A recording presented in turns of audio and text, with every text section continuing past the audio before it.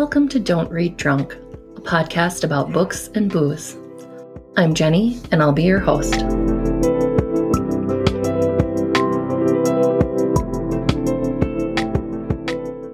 Hi, we are back with episode 66 today, and I am really excited to share Finding Me, a Memoir by Viola Davis. I'm still keeping on theme with gratitude through both my life and the books that I've been reading. Reading this memoir definitely helped put a great perspective on my life, especially coming into the holidays. I was concerned that this Christmas wasn't going to be as exciting for my sons as far as gifts go. Money has been tight, and I usually gift him some clothes, but he couldn't wait for some new clothes. So he got a lot of new clothes last month, and he's pretty well covered. Thankfully, my last paycheck was a little bit more than I was expecting to be, and that helped things a bit. My son isn't greedy, and he's a good kid, so he would totally understand. But I still like to give him things since he is such a good kid. There are still going to be less gifts under the tree than normal, but I don't think he'll be disappointed. This memoir, however, helps me put things in an even different perspective. I do want to gift my child with things that make him happy, but being a supportive, active presence in his life is even more important. Both of us have so much to be thankful for, and the time that we spend together with our family and with other loved ones is what's most important. The experiences that we have together are what is truly important, not the things that we have. And around the holidays, we have so many great things planned with our family. We have 2 cookie making sessions planned with my son's sisters, my bonus daughters.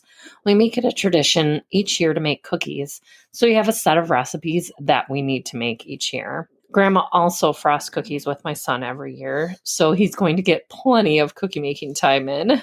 And he made cookies last weekend with his other grandma, so plenty of cookie time. As I've said before, I don't celebrate the religious reasons behind the holiday, but I do love making sure that we continue some special traditions that were important to me as a child that I'm now able to share and pass down to my children.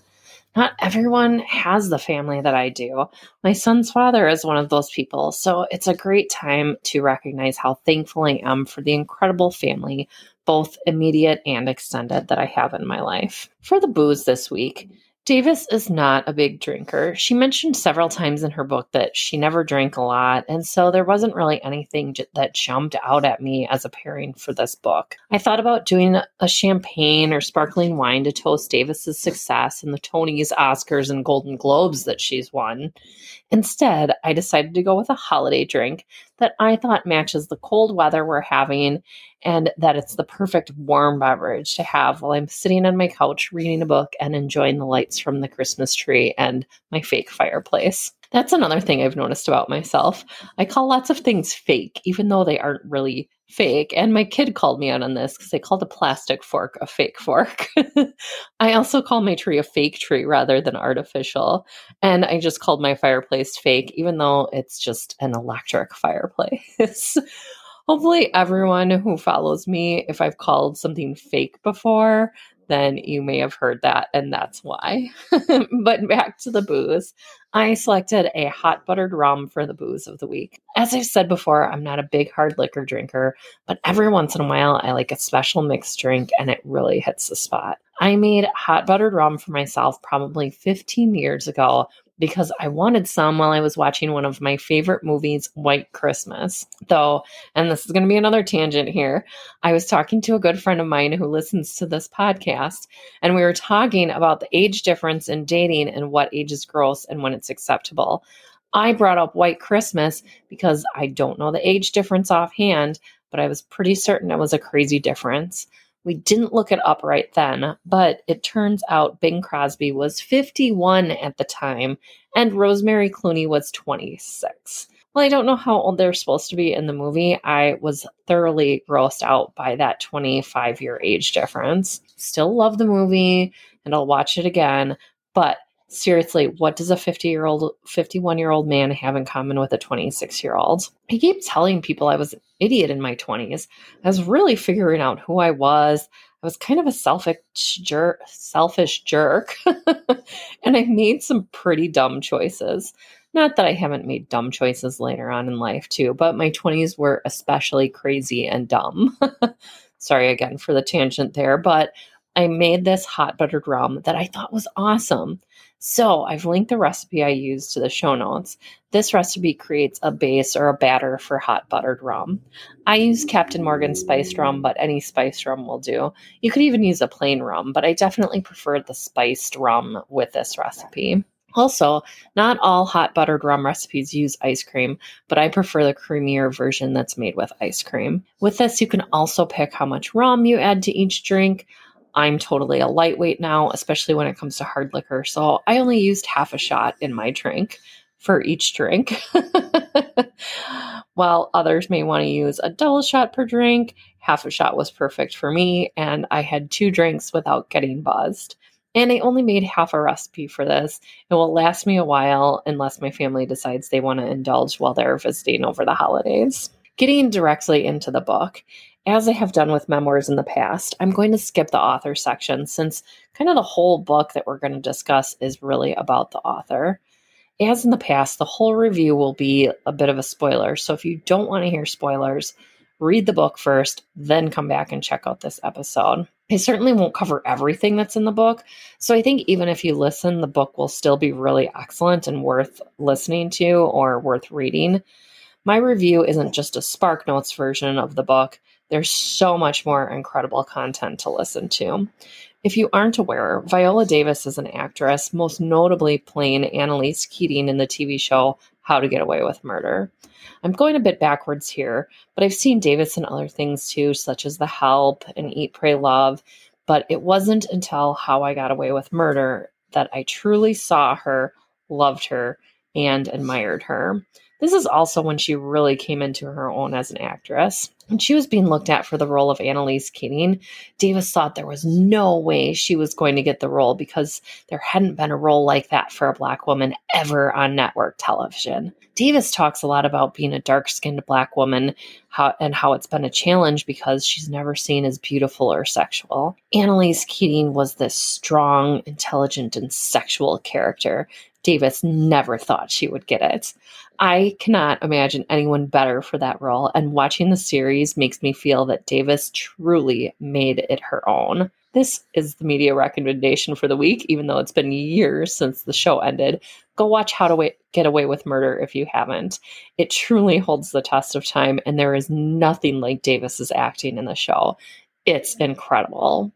One of the moments that hit me in the show was when Davis takes off her wig. In the memoir, Davis said she insisted that scene be in the first episode. Even as a white woman, this scene still hits me emotionally.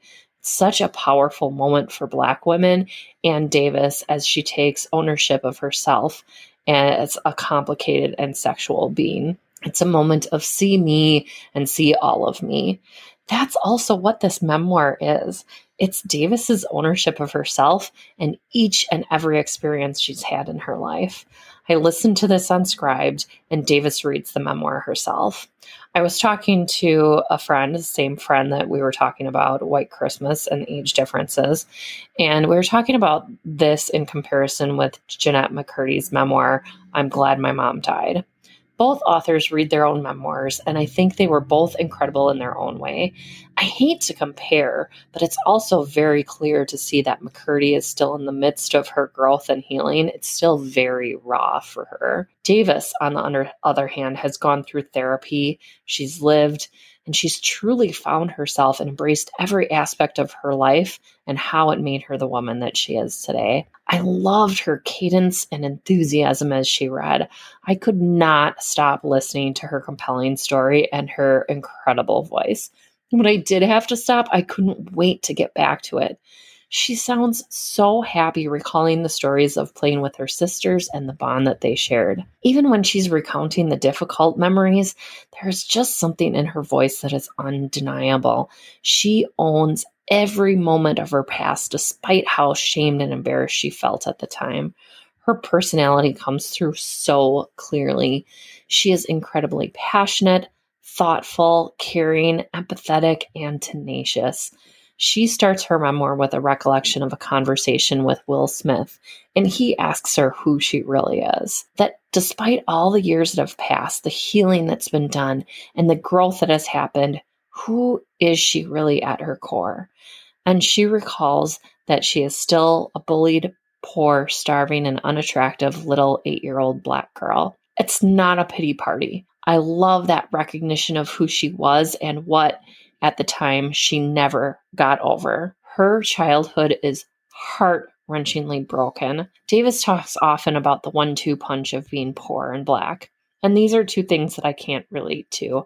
But Davis does an incredible job of bringing the reader into her life and relating how these things impacted her life. As I've been talking about gratitude that I have, Davis herself has so much gratitude despite how she grew up. The hard part is realizing that while Davis has survived this and thrived, achieving a level of success that only a very small percentage of people do, that her family still struggles. That there are countless numbers of children who are living this life right now and close enough to many of us that we may see them on any given day and not even recognize the life they are living. It's what people talk about in true crime, awareness. So let's bring awareness to this situation. Davis calls out a lot of things that need to be changed. We have not come far enough in our fight against systematic racism, poverty, and fighting pedophilia since the 60s and 70s. We need to do more, and we need to do better. Davis describes growing up in a small apartment with her siblings where there was never enough food and the rats were incessantly around. She describes wetting the bed until she was 14, partially because they didn't want to get up in the middle of the night with the rats aggressively taking over the house in the dark.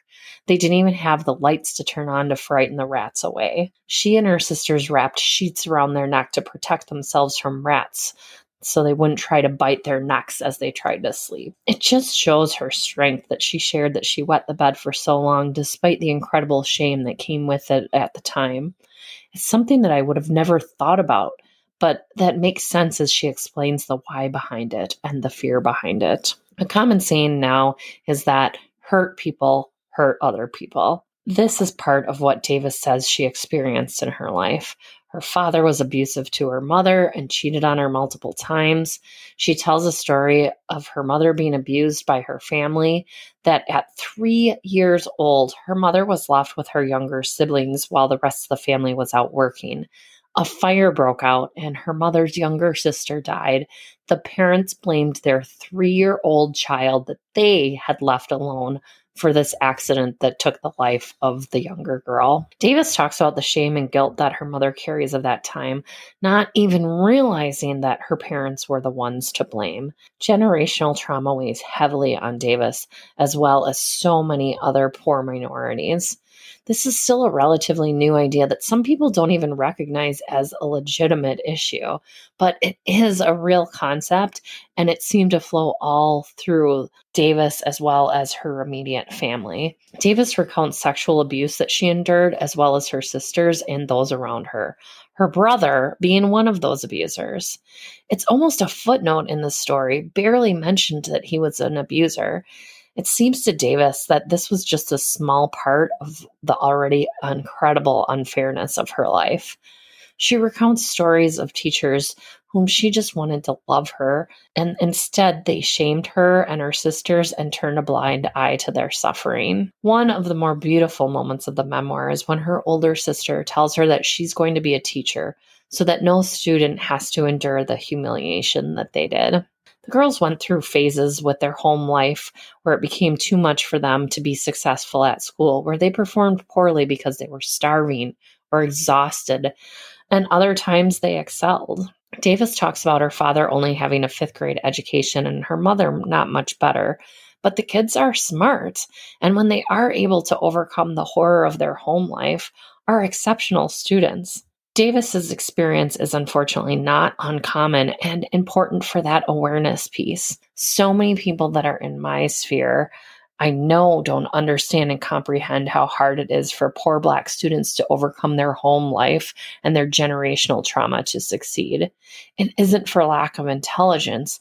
It's how life is stacked against them that holds them down. And if all of these things aren't enough, they are further traumatized at the tragic and gruesome loss of their pets. At one point, their dog is poisoned and they watch him suffer in pain until he is put down. And it seems like he was likely intentionally poisoned.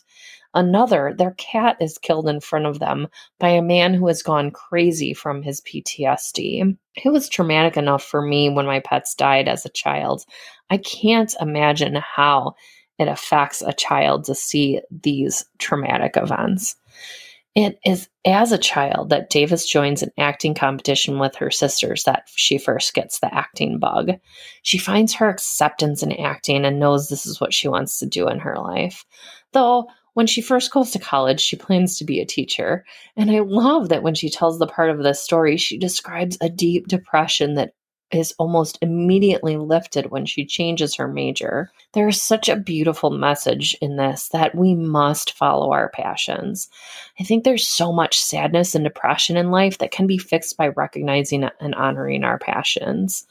In a way, Davis is fortunate that she has been so incredibly successful in her passion, but it was a long, hard road for her.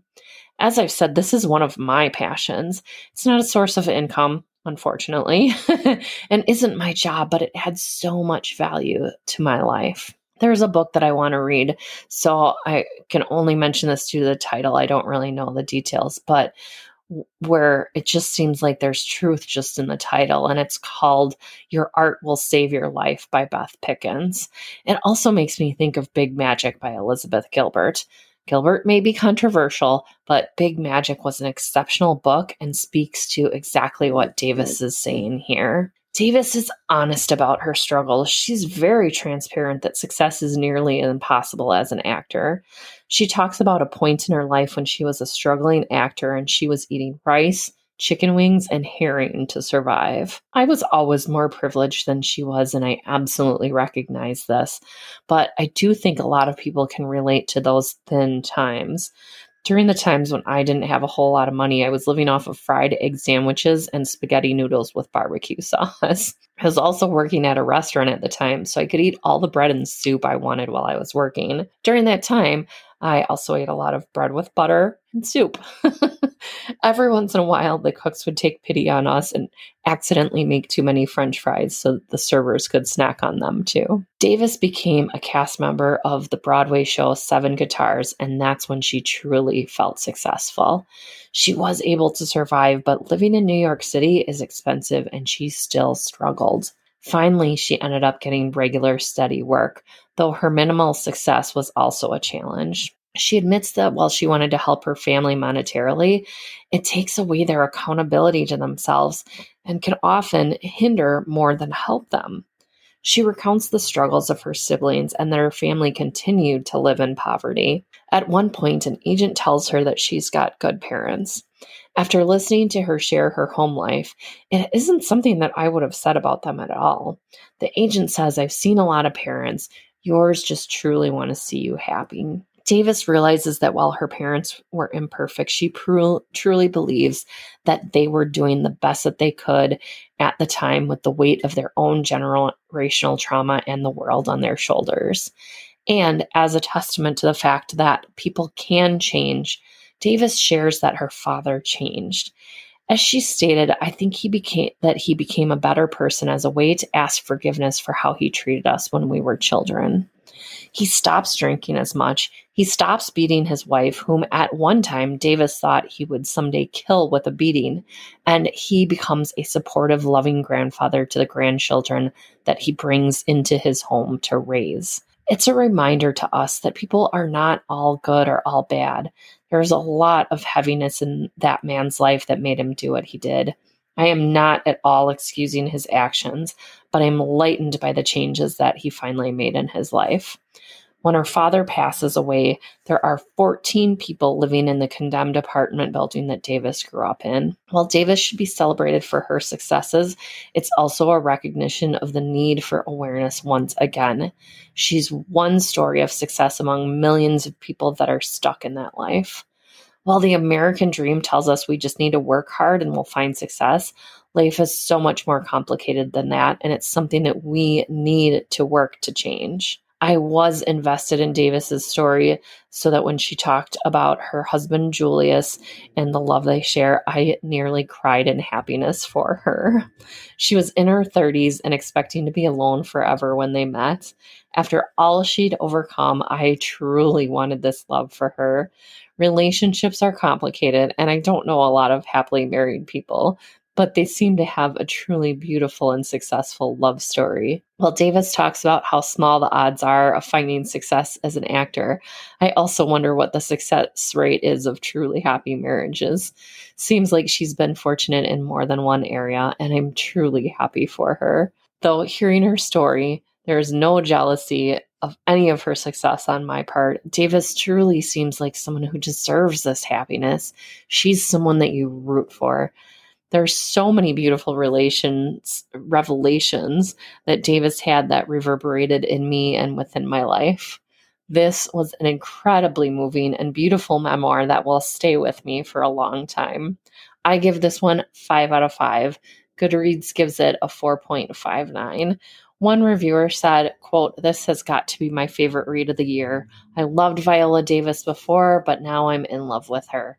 The immense respect and admiration I have for her is deep." And I completely agreed with this one. Quote, "An honest, unflinching, and utterly brilliant account of how one of the best actors of our time became who she is today." Another review said, quote, "The memoir is like a conversation with Viola Davis. It doesn't have any real structure, and I don't feel like I learned anything inspiring. As far as a book for Black women, it's not. This is one of those stories for white people and white people of any or people of any other race to understand how hard some Black people have had it." I think the book had structure to it, honestly, and I also think it was like a conversation with Davis, but that's one of the reasons I loved it. Since I'm not a Black woman, I can't really comment on her thoughts about it not being for Black women. I'm white and I found it inspirational. A comment on this review said that a woman who was a dark-skinned Black woman found it an inspiration. So I would chalk this up as this book, just like every other book, is not for everyone. Another reviewer mentioned that at times it was hard to get through because of the language and the use of the N-word. And I did forget to mention this in my review portion. The language and the use of the N-word struck me and definitely threw me off track at first. I was not expecting it. I think it's valid and important in the telling of Davis's story. This is part of the life that she grew up in. Sanitizing or whitewashing it would definitely take away from her truth. It's in there a lot, so take note. In total, I think there is a lot to get out of this book, and it is definitely one of the best books that I've read all year. Media recommendation this week, Big Sky on Hulu. I was first interested in this show because Catherine Winnick stars in it. She is one of my favorite actresses. I first found her in the show Bones, and I liked her strong character and thought she was beautiful. Then I saw her in Vikings, and she's amazing in that show, which that's another great show for you to watch if you hadn't already. That one is pretty gory, but really well done. So anything Catherine Winnick is in, I like to check out.